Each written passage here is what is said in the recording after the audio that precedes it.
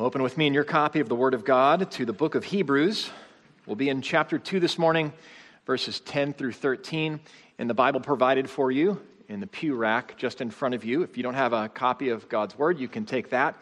We'll be on page 1002.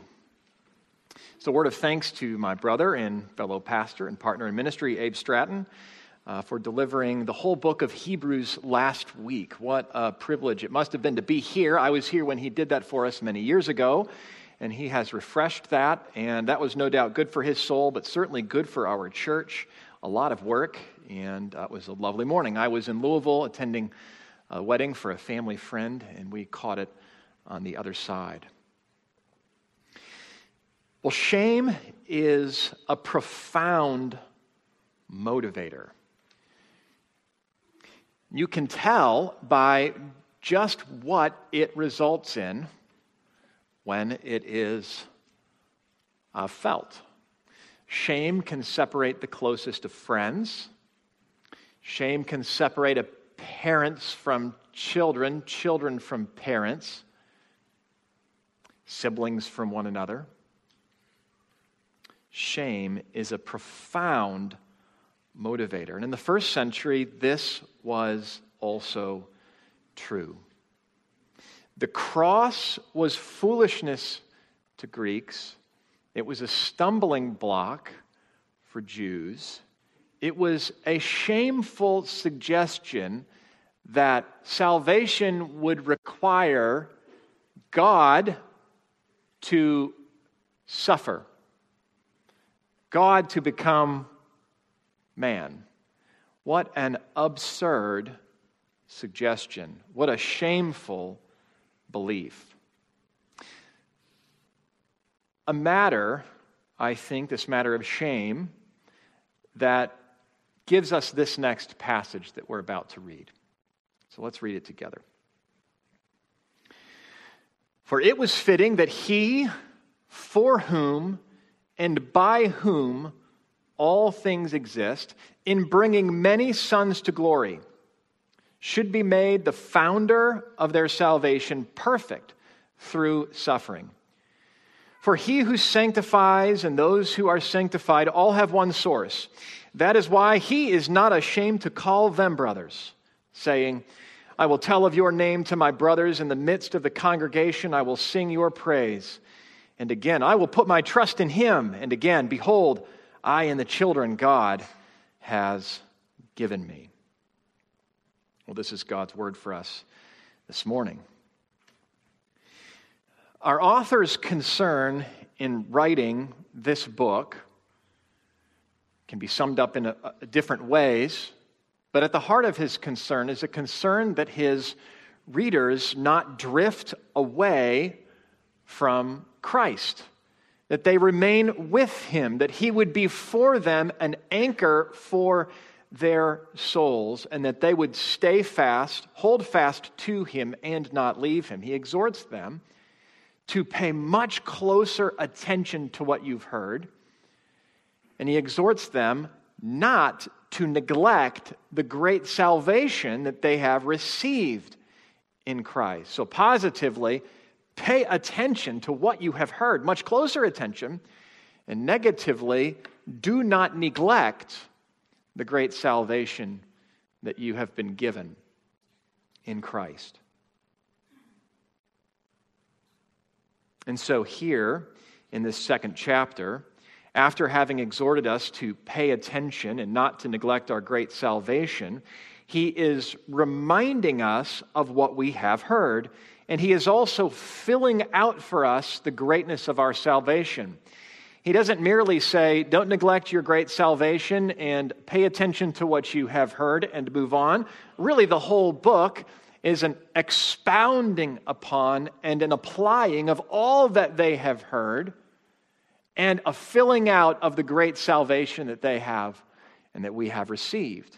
So he's about reminding us and explaining to us that great salvation that we've received. Now, in our own passage today here, we have a number of terms to define and images to fill out. What does this mean that he brings many sons to glory? What does it mean that he's the founder of our salvation? How is he exactly made perfect? And how does he made perfect through suffering? What did he lack? What is it that we are sanctified?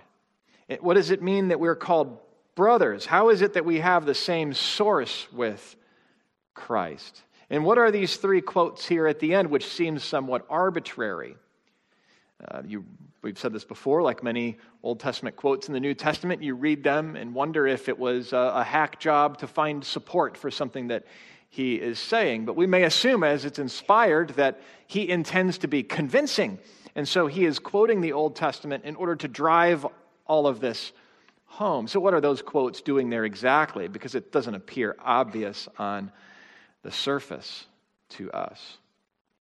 Well, to hold all of this together, I want to draw our attention to that line there in the second half of verse 11. That Jesus is not ashamed to call us brothers.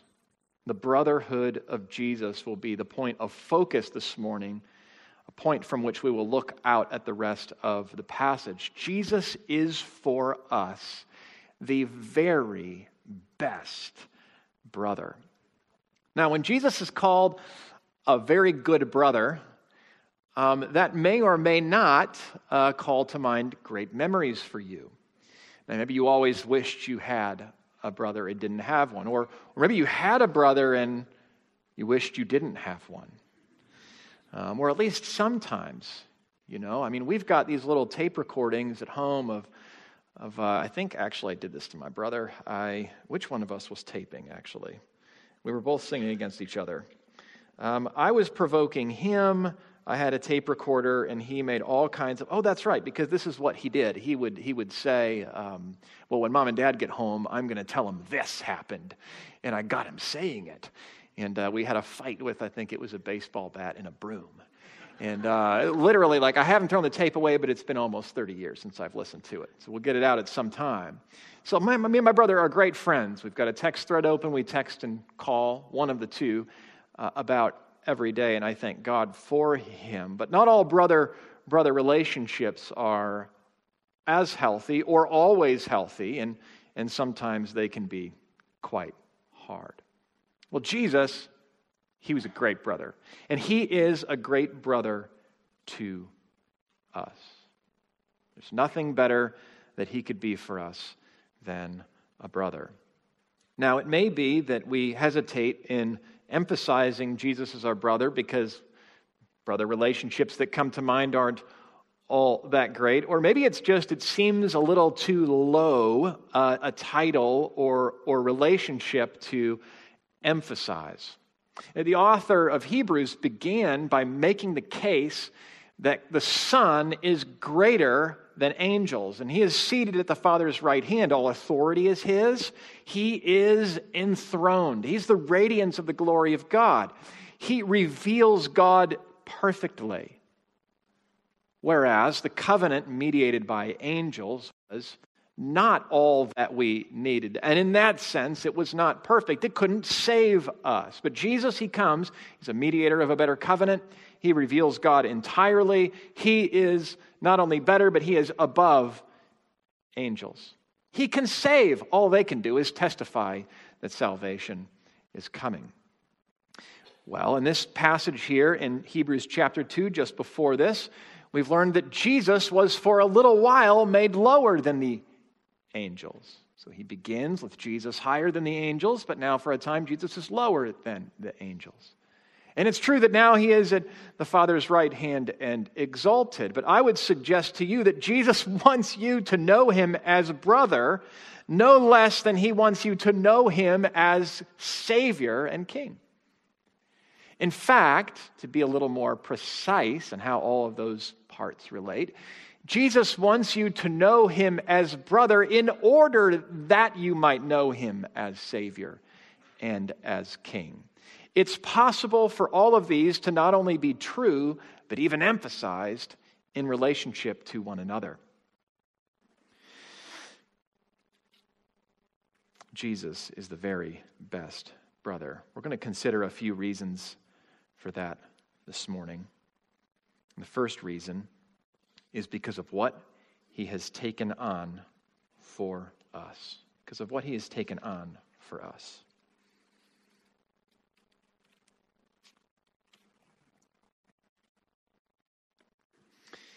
For it was fitting that he, for whom and by whom all things exist, in bringing many sons to glory, should make the founder of their salvation perfect through suffering.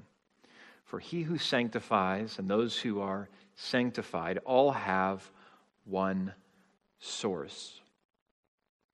Well, like any good brother, there are some things that are alike here and some things that are different, even with identical twins.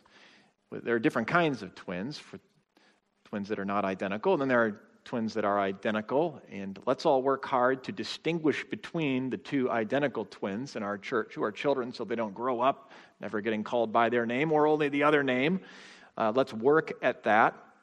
That's one way to love our friends who are twins. But there are distinguishing marks.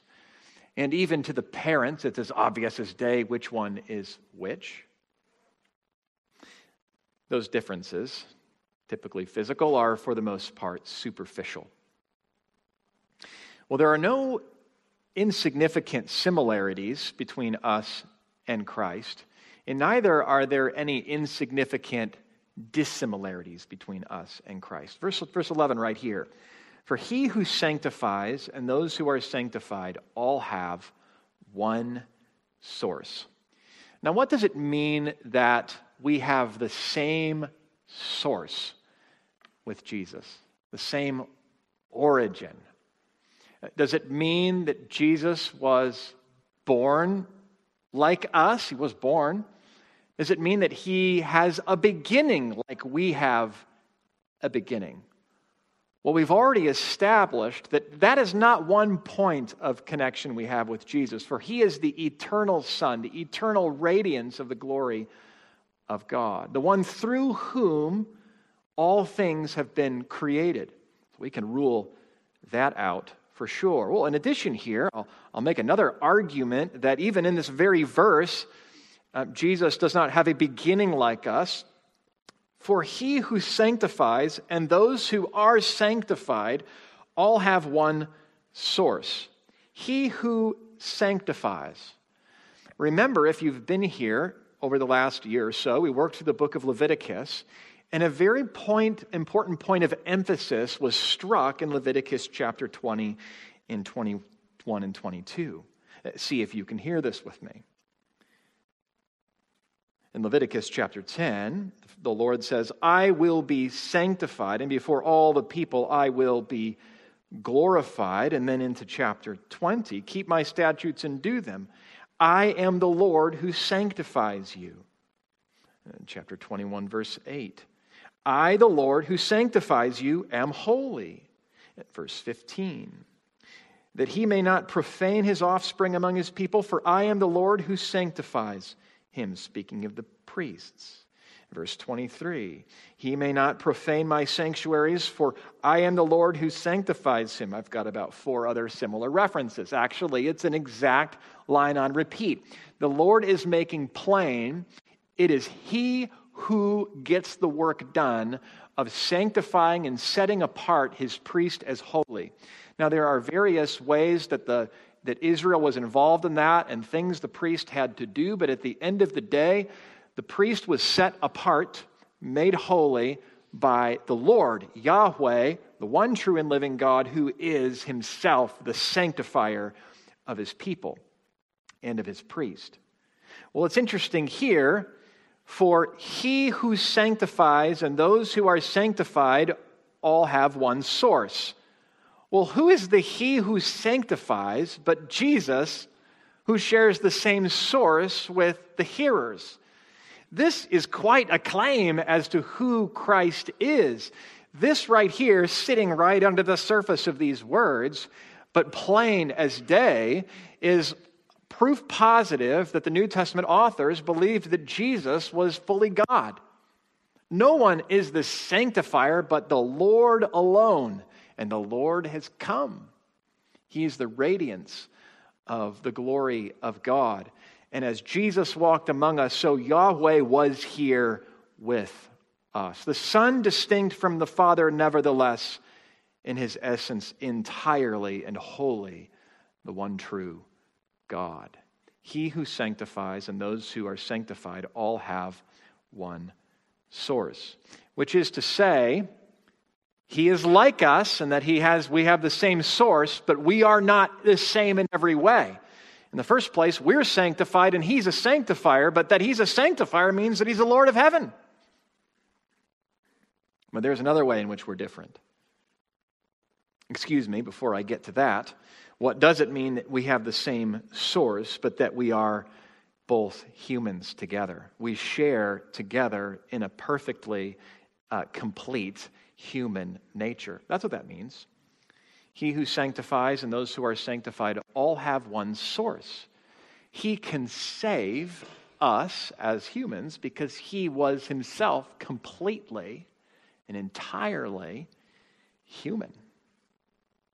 Now, in our day, the debate on the streets will be over whether or not Jesus was fully God.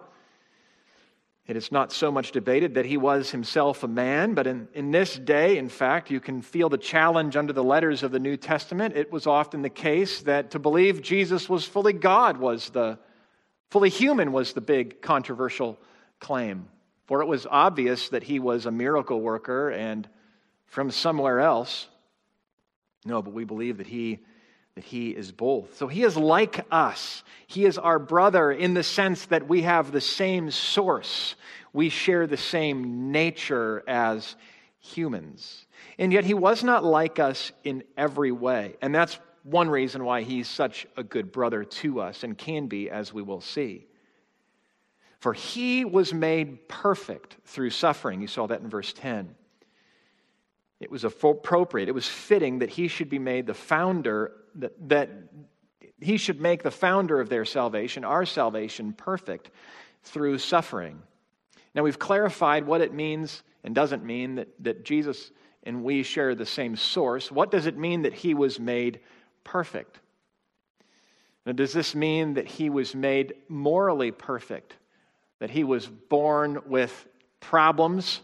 Ethical problems, a propensity to lie, and busyness with sin, and that he was perfected with time and emerged at the cross, one who was no longer committing sin. How do we explain this? Is this an admission that Jesus wasn't perfect in the sense that he was not ethically honest, did not have integrity? Well, that is not the case. For we do not have a high priest, the author will say several chapters from now, who is unable to sympathize with our weakness, but one who in every respect has been tempted, like we are. He's like us. Yet, there's a point of difference, without sin. Now that in every way tempted, in every respect has been tempted as we are, I think gets at something that this verse is getting at. It's just another way of saying it. He's planting seeds and saying some things and expanding on them as the book unfolds. And so right here, what does it mean that the Father should make the founder of our salvation perfect through suffering? Well, we can hear that through the lens of this verse, that he sympathizes with us in our weakness. In every respect, he was tempted as we are, yet without sin. It does not have to do with his moral integrity or perfection. It has to do with his qualification as a priest. See, there was something he had to do when he was here. He became the incarnate Son and came down and took on humanity, and then there was a whole life to live. And there was suffering to endure. And why all of that except that it had to be done? He had to become qualified by the time he was crucified to actually take our place. It is not that he became more human, it is that he suffered under every temptation we suffer, yet without sin. And in that respect, it's not that he was made less a sinner or purified from his own sin. It is that he was proven a qualified priest for us. And through our series in Leviticus, we made our way in Leviticus chapter 7 and 8 through the ordination of the priests. You remember hearing about this. This is the law of the burnt offering, of the grain offering, of the sin offering, of the guilt offering, and of the ordination offering in the peace offering. A ram was offered for ordination. There's an appointment, a qualification, a special criteria that were met. The priests had to be made qualified in order to serve as a representative for the people. They were purified for their own sin. The place was purified where they would do their work of representing us. And so they were made perfect in that respect. And this language of being made perfect in Hebrews has as its background Leviticus and the qualification of the priests who were made perfect, purified, even through these special offerings, in order to represent us. So it doesn't mean that he was ethically impure or sinful. No, there's no contradiction here. It was perfectly fitting that the Father should make the founder of our salvation perfect through suffering. It was through his temptations and his suffering as a man that he was qualified to suffer for us as a propitiation for our sins. And it's in that respect that he was made perfect. He identified with our humanity, yet without sin. He identified with our humanity, yet without sin.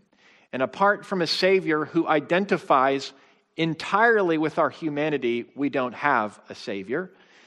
And apart from a Savior that identifies entirely with our humanity, but not being corrupted by sin, we have no hope either. Jesus, the Son of God, comes all the way to us in the incarnation and his life, but stops short of taking on our corrupt nature. So if you were trapped, as we have said, all the way in the middle of the sea, to use the nautical imagery, you would need a Savior that can get all the way to you without getting stuck with you. And Jesus is a Savior who gets all the way to you, all the way to your humanity, and so he can sympathize and understand all that you're going through. And yet he did not sin in the midst of those temptations as you and I do, which is why he can take us all the way home with him. He meets us where we are, and in more senses than one, he does not leave us where we are. He's a very good brother, the very best of brothers, because he took on humanity for us without taking on our sin. Well, there's a second reason, because he doesn't leave us where we are, that he is the very best of brothers. And it's because of where he takes us. It's because of where he takes us. Last week we prayed for a church on Sanibel Island, Sanibel Community Church. And we prayed for another church, Fort Myer, Faith Bible Church. I was talking with a friend who pastors the second church there this last week. I didn't even realize how close these churches were, about 15 minutes away. On a really, really good traffic day, 50 minutes most of the time. But they're very close. In fact, both churches were working on plans to plant in Fort Myer, and it looks like those plans may come together in a unified effort to plant at Fort Myer. And the Sanibel pastor may be the planting pastor in Fort Myer before he heads back in due course to Sanibel. Lord's in all of it. He's working in all of it, and we will find out. But in watching the news unfold from the hurricane, you remember there were some that were rescued from the island because the bridge was broken. There was no getting back to land. Helicopters coming in, finding people and airlifting them out to safety. Well, in this case, a rescue effort involved the taking of stranded, trapped people in danger from one place to another. Well, is that what the author in mind has here? We know that he's about taking us somewhere. it was fitting that he should make the founder of their salvation perfect through suffering. The founder of their salvation. Another word would be trailblazer of their salvation. Reminds me of when we moved into our home and I was in kindergarten in Illinois, and Mom, must have been the first week, blazed a trail in and through the woods so we could get out there and play and get back home without stickers all over us. Midwestern woods. Blazing a trail that we could then follow. When you drive across the country and you're on a flat road, but you're going through hills and mountains, well, there was plenty of dynamite and explosives to pull that off. And even before that, Lewis and Clark, others who would travel across the country and find their way across the Rockies even, blazing a trail that others follow behind. Someone has to go first or no one goes at all. And you need a qualified trailblazer in order to get from here to there safely. Well, Jesus is a trailblazer. Another word would be pioneer. A pioneer. Well, where is he leading us exactly? Where is he taking us? It's obvious enough that he's taking us somewhere. He's a trailblazer, a pioneer. It's less obvious where he's taking us. For it was fitting that he, for whom and by whom all things exist, here it is, in bringing many sons to glory, should make the founder of their salvation perfect through suffering. There's a certain destination, glory, in bringing many sons to glory, and the trailblazer who will get us there has to be made perfect through suffering. Well, this is saying something to us about the obstacle in the way of us and glory. But what is this in bringing many sons to glory? Now, you might immediately fill in the blank there and say, by glory he means heaven. This is not disconnected, what I'm going to suggest, from heaven.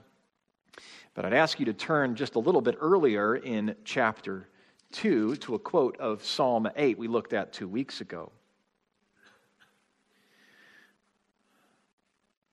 You remember 2 weeks ago we said that the Son became incarnate so that Jesus could represent us in his true and full humanity in order to fulfill God's purpose for humanity. Today we look at a text that shows how it is that Jesus brings us personally into that purpose for humanity. Well, let's remind ourselves as to that purpose. Verse 5, now it was not to angels that God subjected the world to come, of which we are speaking. It's been testified somewhere, Psalm 8, what is man that you are mindful of him, or the Son of Man that you care for him? You have made him for a little while lower than the angels.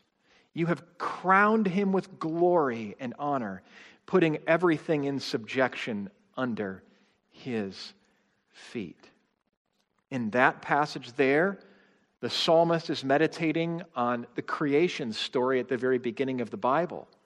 And he is interpreting the creation of humanity, humankind, in the image of God to rule over the creation. He's interpreting that as being given glory, having been crowned with glory and honor. It's regal, it's royal imagery.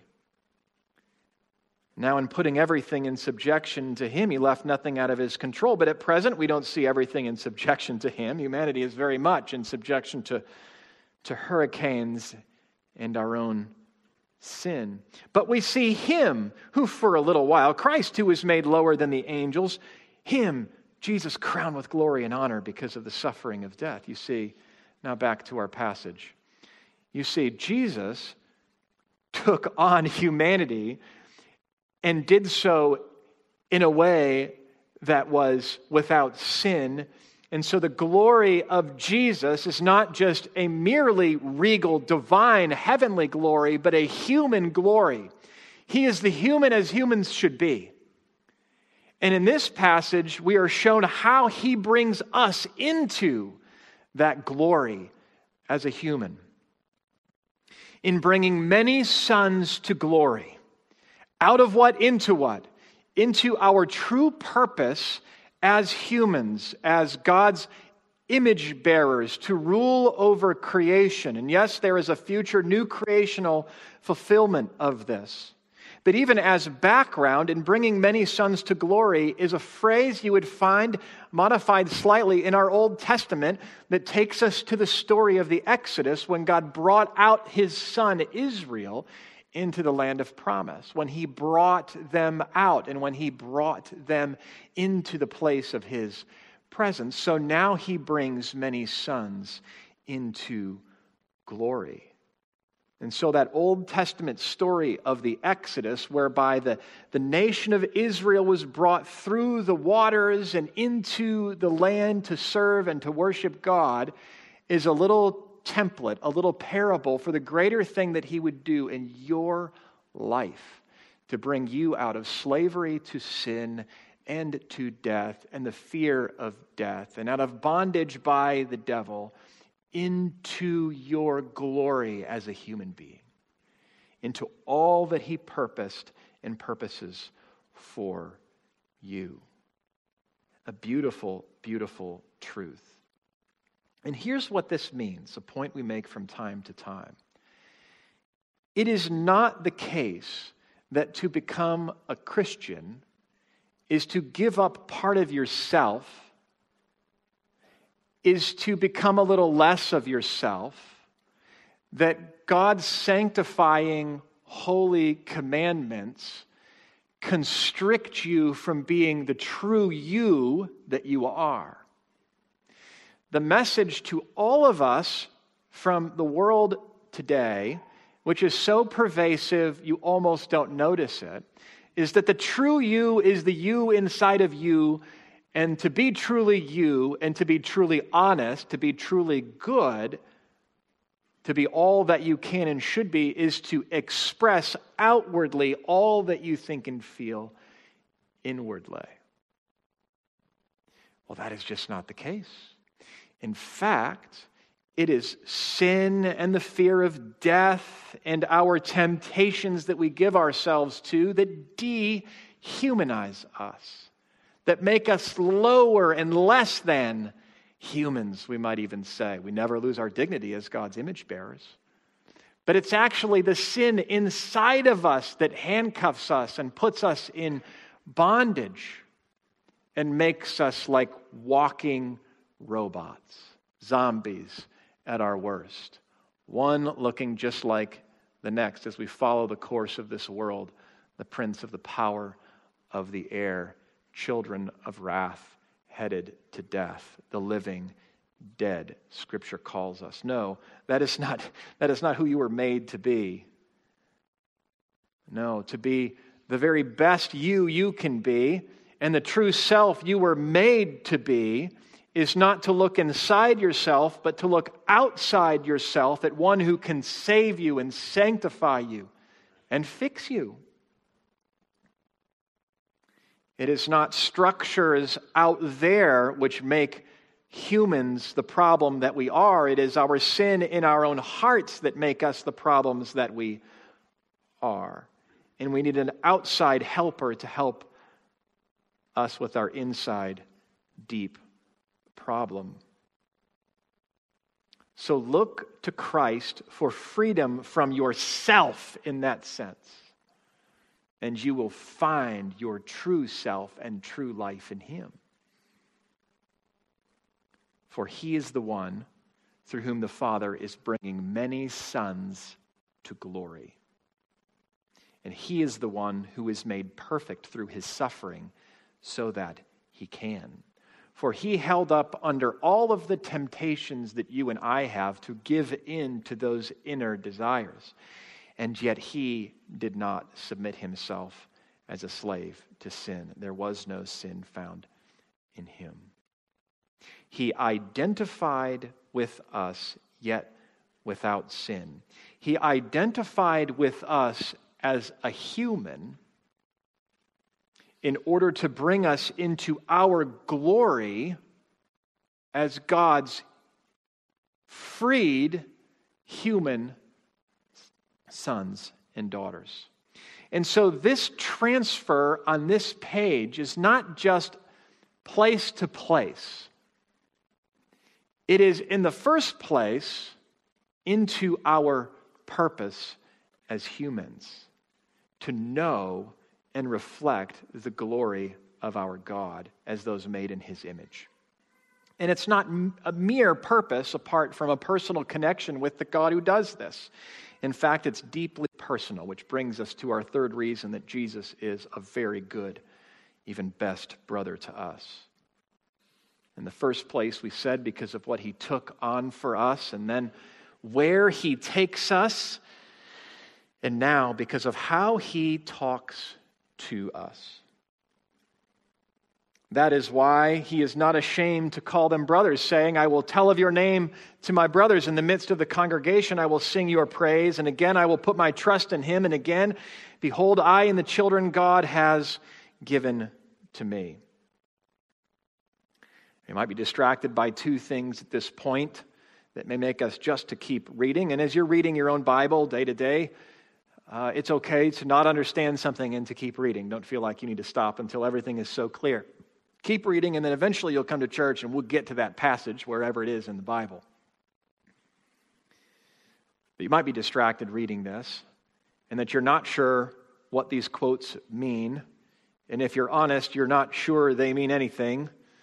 They, as I said, appear to be like what you did when you wrote a paper on a bad day after, I pray, you confessed it. You just grabbed some citations and shoved them into the document to meet a word count or a footnote count. Well, that is not, as we've said, what the authors of Scripture do here. So we always start with the assumption that they know better than we do, and we acknowledge that we are thousands of years removed from this text and even more removed from the quotations. So we ask for God's help and we give ourselves to study. But I'll just notice, I will point out two things here to you in verses 11 through 13. First, who is speaking? Who is speaking? He says, that is why He, Jesus, is not ashamed to call them brothers, saying, quote, Jesus, I will tell of your name to my brothers. In the midst of the congregation, I will sing your praise. So He's calling them brothers as He's praising God. And look at who He's speaking to. This is meant for us to hear, so He's giving praise to God, but we can say He's speaking to us with these words. He's speaking to His brothers. This is Jesus speaking. Now, this is an interesting way to quote the Old Testament. He doesn't say, it is written. Later in this, he'll say, the Holy Spirit says, when he quotes the Old Testament. The Holy Spirit says to us. So this author will quote the Old Testament as speaking to you today. Interpreted rightly, of course, in light of Christ. But this is interesting right here, because he's actually putting the Old Testament words on the lips of Jesus as having spoken to us. Well, one way to think of Old Testament quotes would be like hyperlinks. If you write an email and you're being quick, maybe you just paste the link.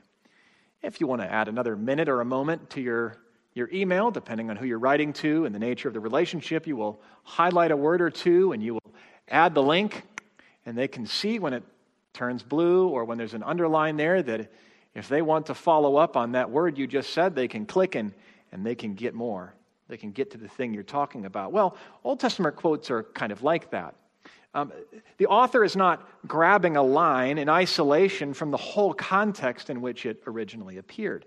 Old Testament quotes are kind of like hyperlinks.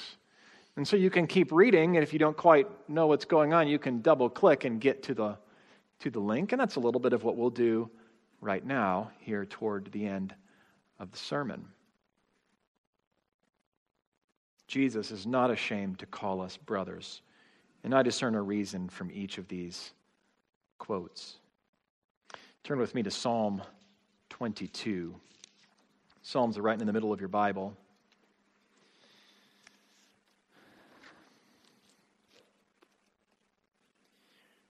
Psalm 22, if you've been around church much, will be familiar.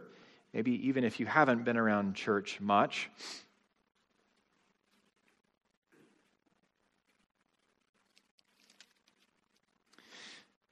Each of the 4 writers of the gospel accounts in the New Testament quote from or draw from the imagery in this chapter in order to describe what's happening on the cross.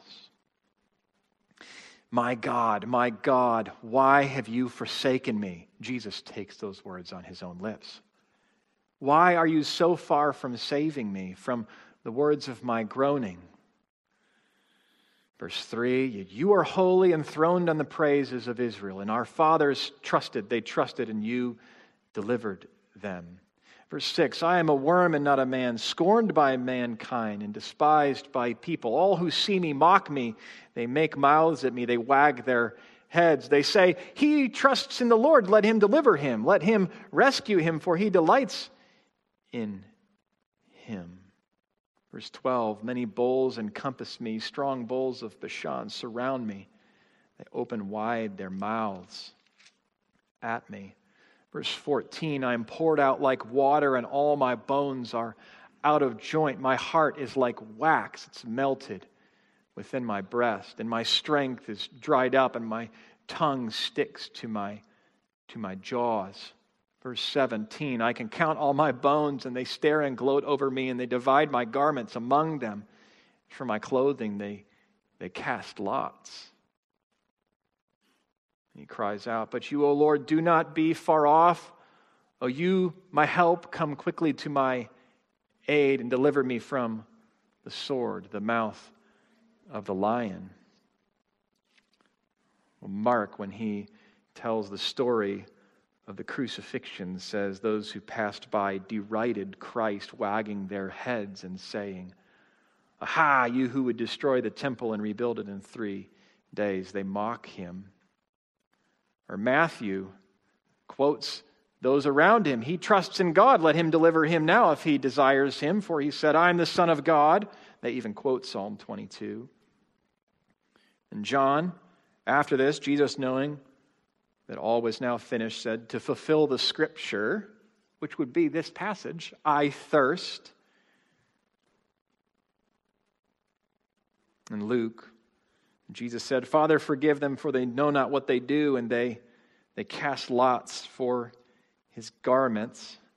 So each of the authors sees in what's happening to the Son of God, Jesus crucified, a fulfillment of Psalm 22, which were David's real words on his real lips concerning his real experience, and yet his experience was a pattern of his greater Son to come who would suffer for his people in a greater way.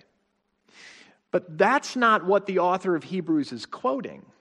The author of Hebrews quotes the next passage.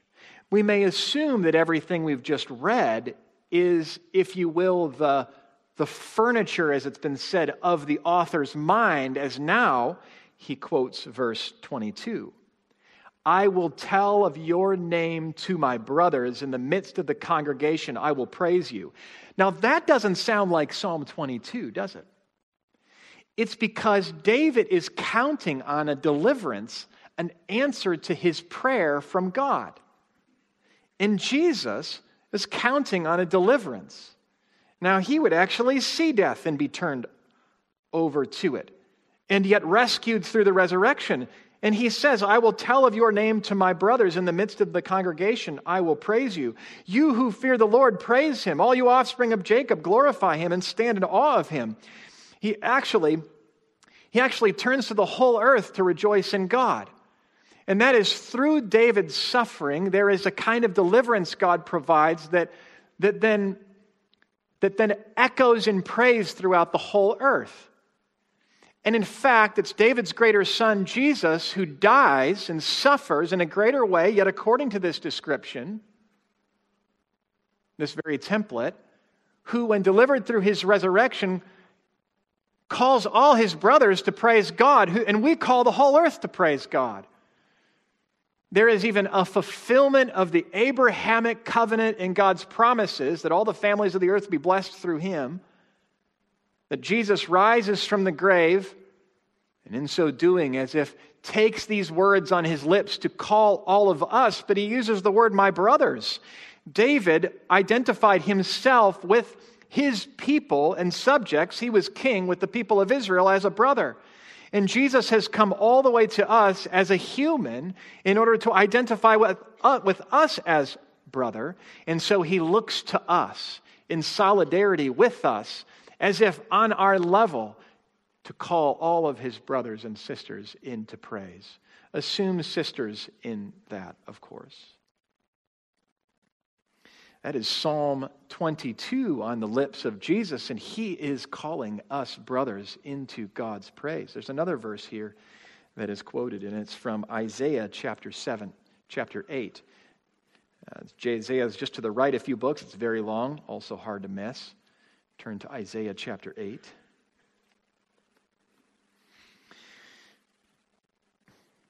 So in the first place, he's not ashamed to identify with us because of his victory and because he shares his victory with us. He's also not ashamed to call us brothers because he is confident that his trust in his Father has not been misplaced. In the book of Isaiah here, Isaiah is preaching to the people of God who are finding a point of compromise to try to appease Assyria, and they're turning from their God in doing so.